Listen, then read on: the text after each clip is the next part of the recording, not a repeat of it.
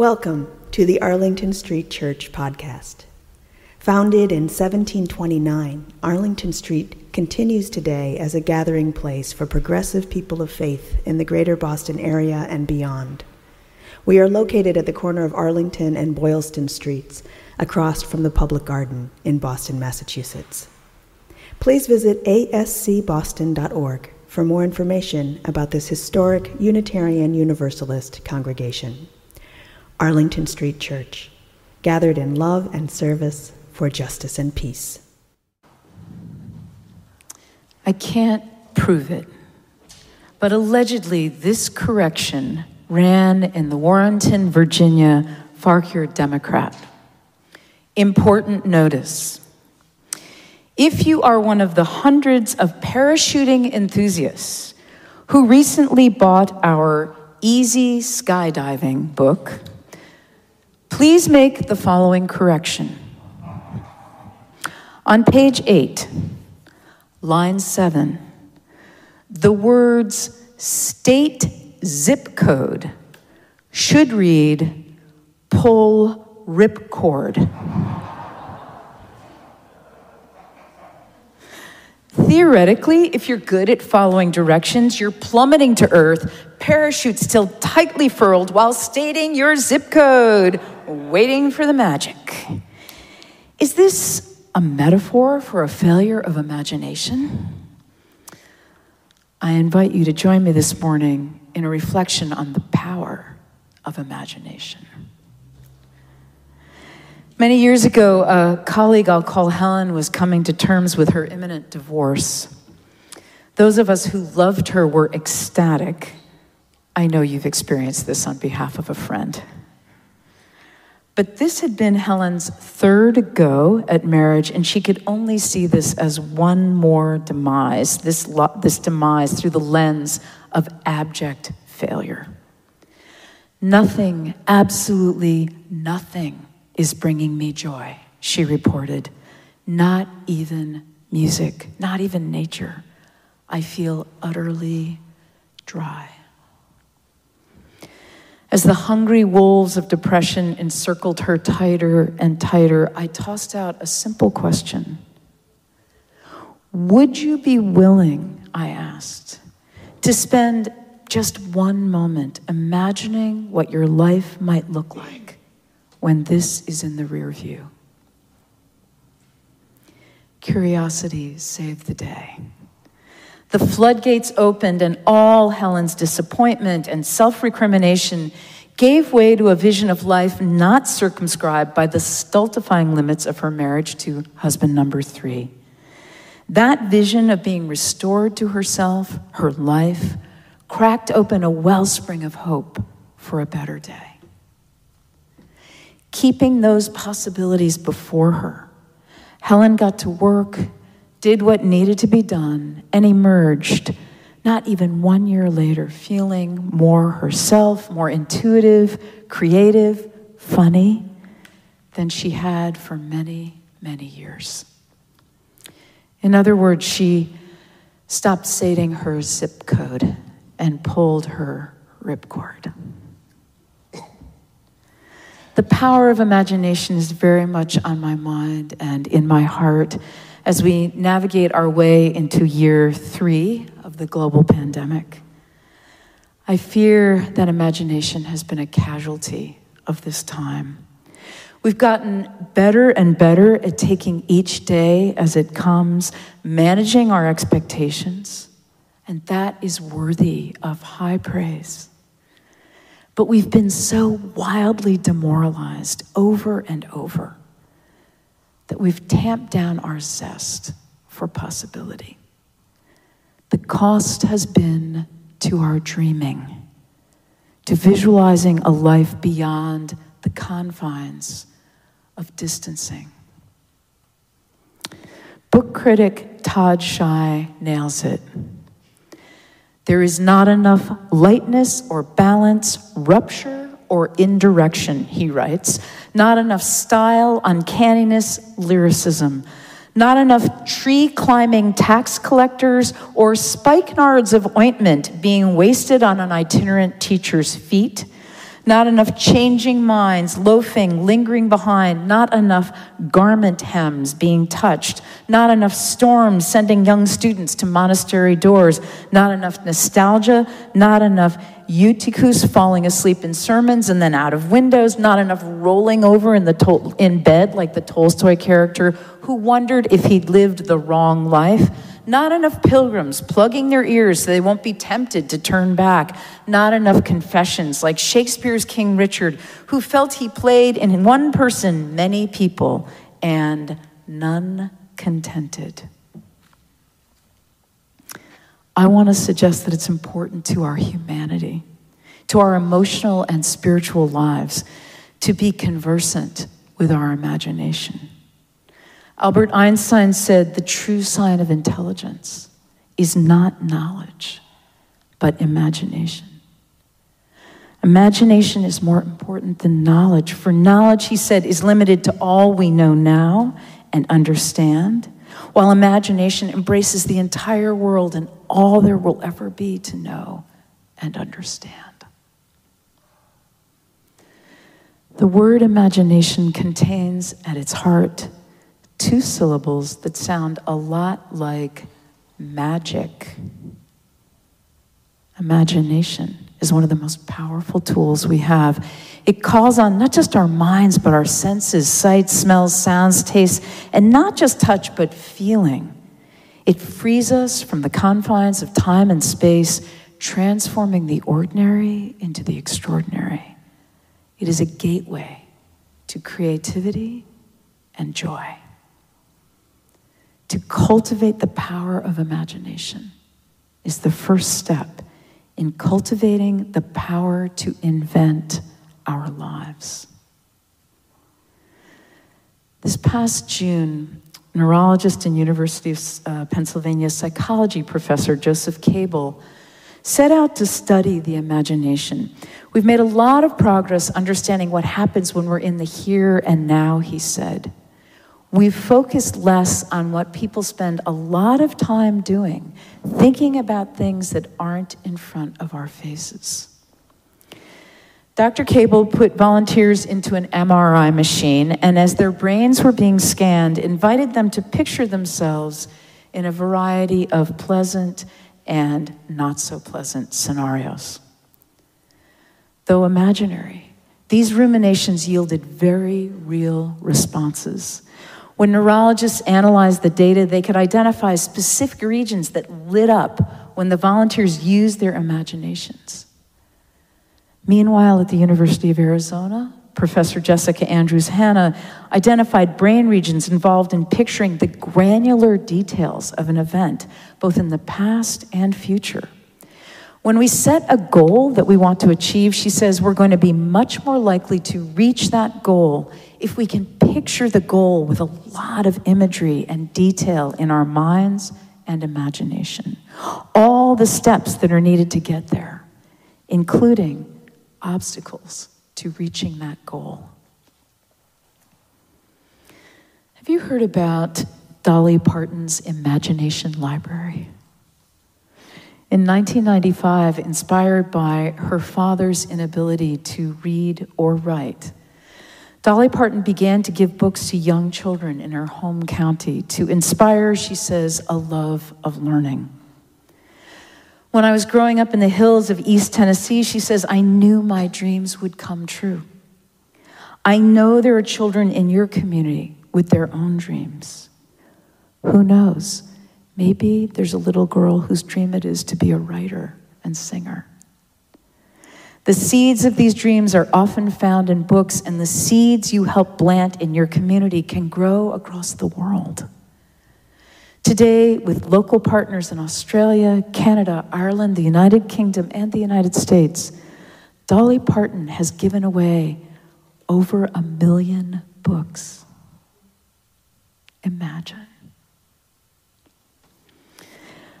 One of the tenets of the religion called unity is to set it right, see it right. To set it right, see it right. Unity author Winifred Wilkinson Hausman writes, imagination cannot be forced. It must be invited.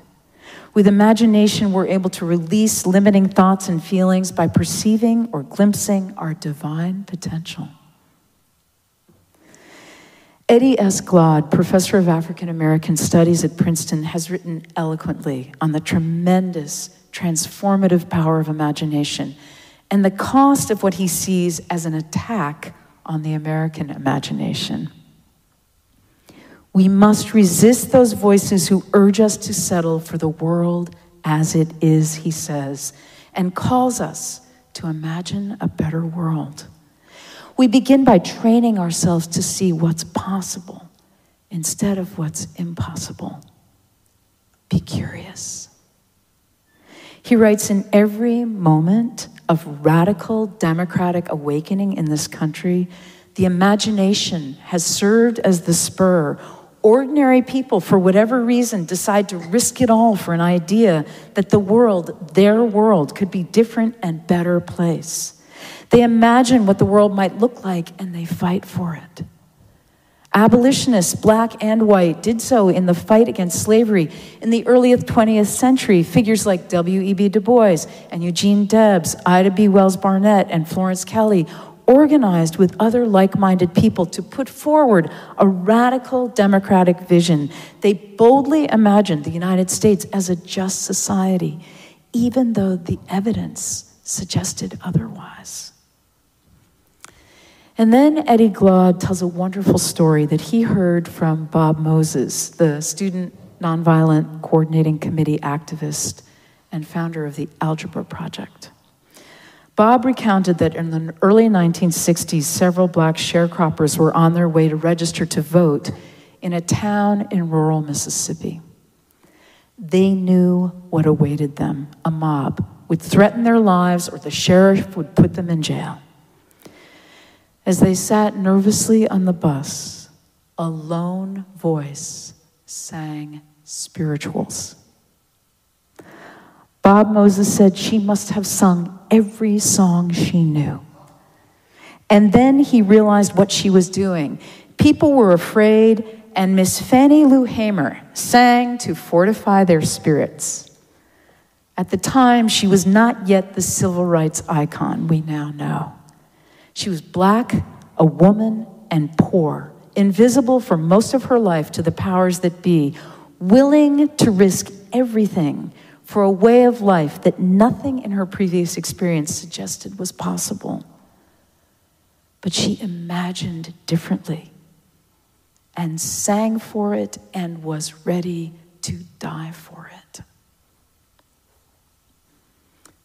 I call to mind naturalist John Muir's words, "The power of the imagination makes us infinite."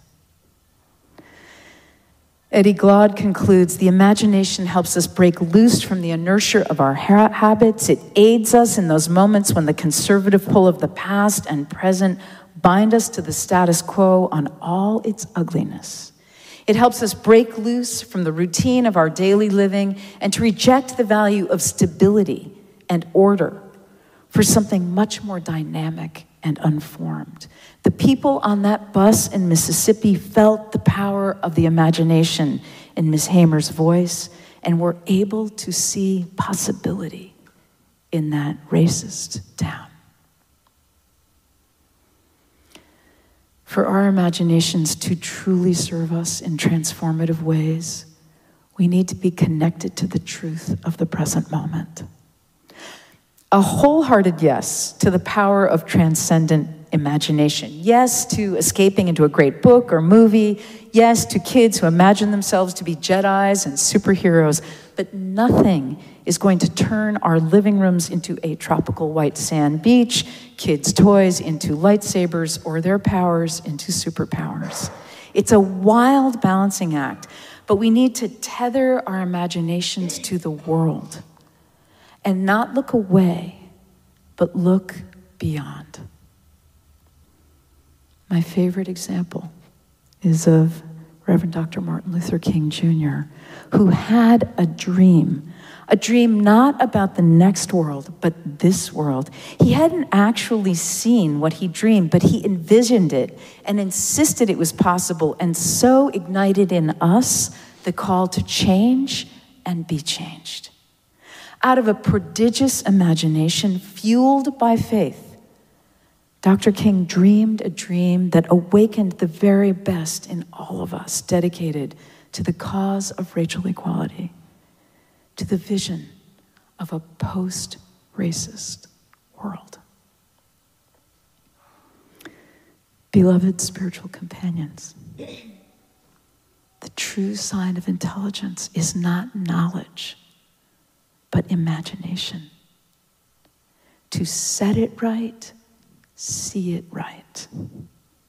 Hear Miss Fannie Lou Hamer singing every spiritual she knew. Remember, on page 8, line 7, the words state zip code should read, pull ripcord.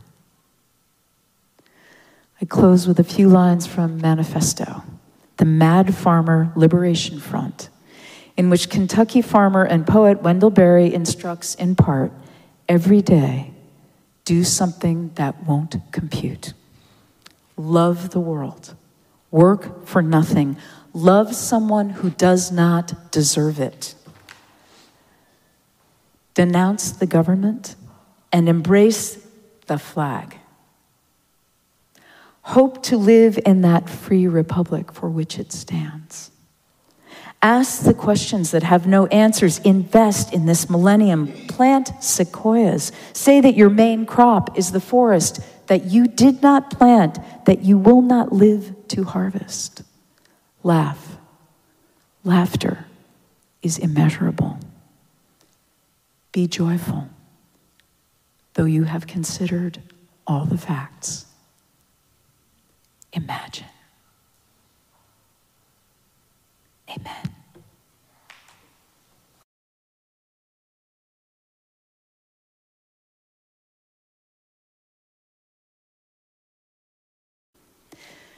And now for our benediction, I invite you to put your hands over your heart in namaste. I bow to the divine in you. The words of American author and poet Maya Angelou, adapted from the close of On the Pulse of Morning.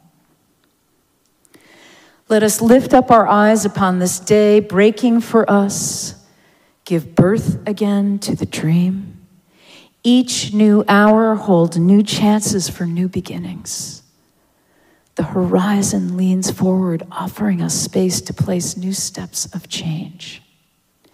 Here on the pulse of this new day, may we have the grace to look up and out into our siblings' eyes and into our neighbors' faces and say simply, very simply, with hope, good morning. Let us keep this faith, beloveds, and pass it on. The service begins when the service ends. Bless your hearts. I love you. Amen.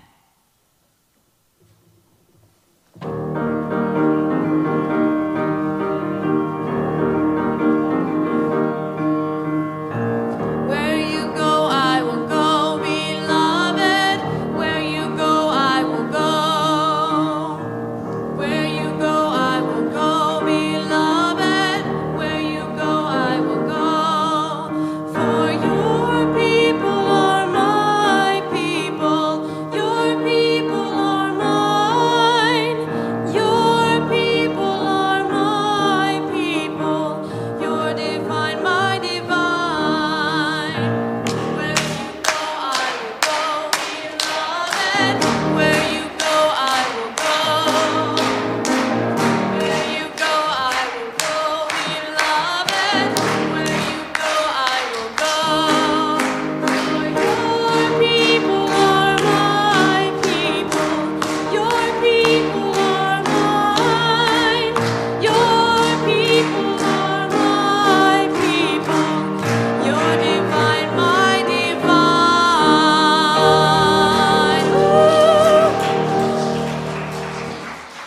Please visit ascboston.org for more information about this historic Unitarian Universalist congregation. Arlington Street Church, gathered in love and service for justice and peace.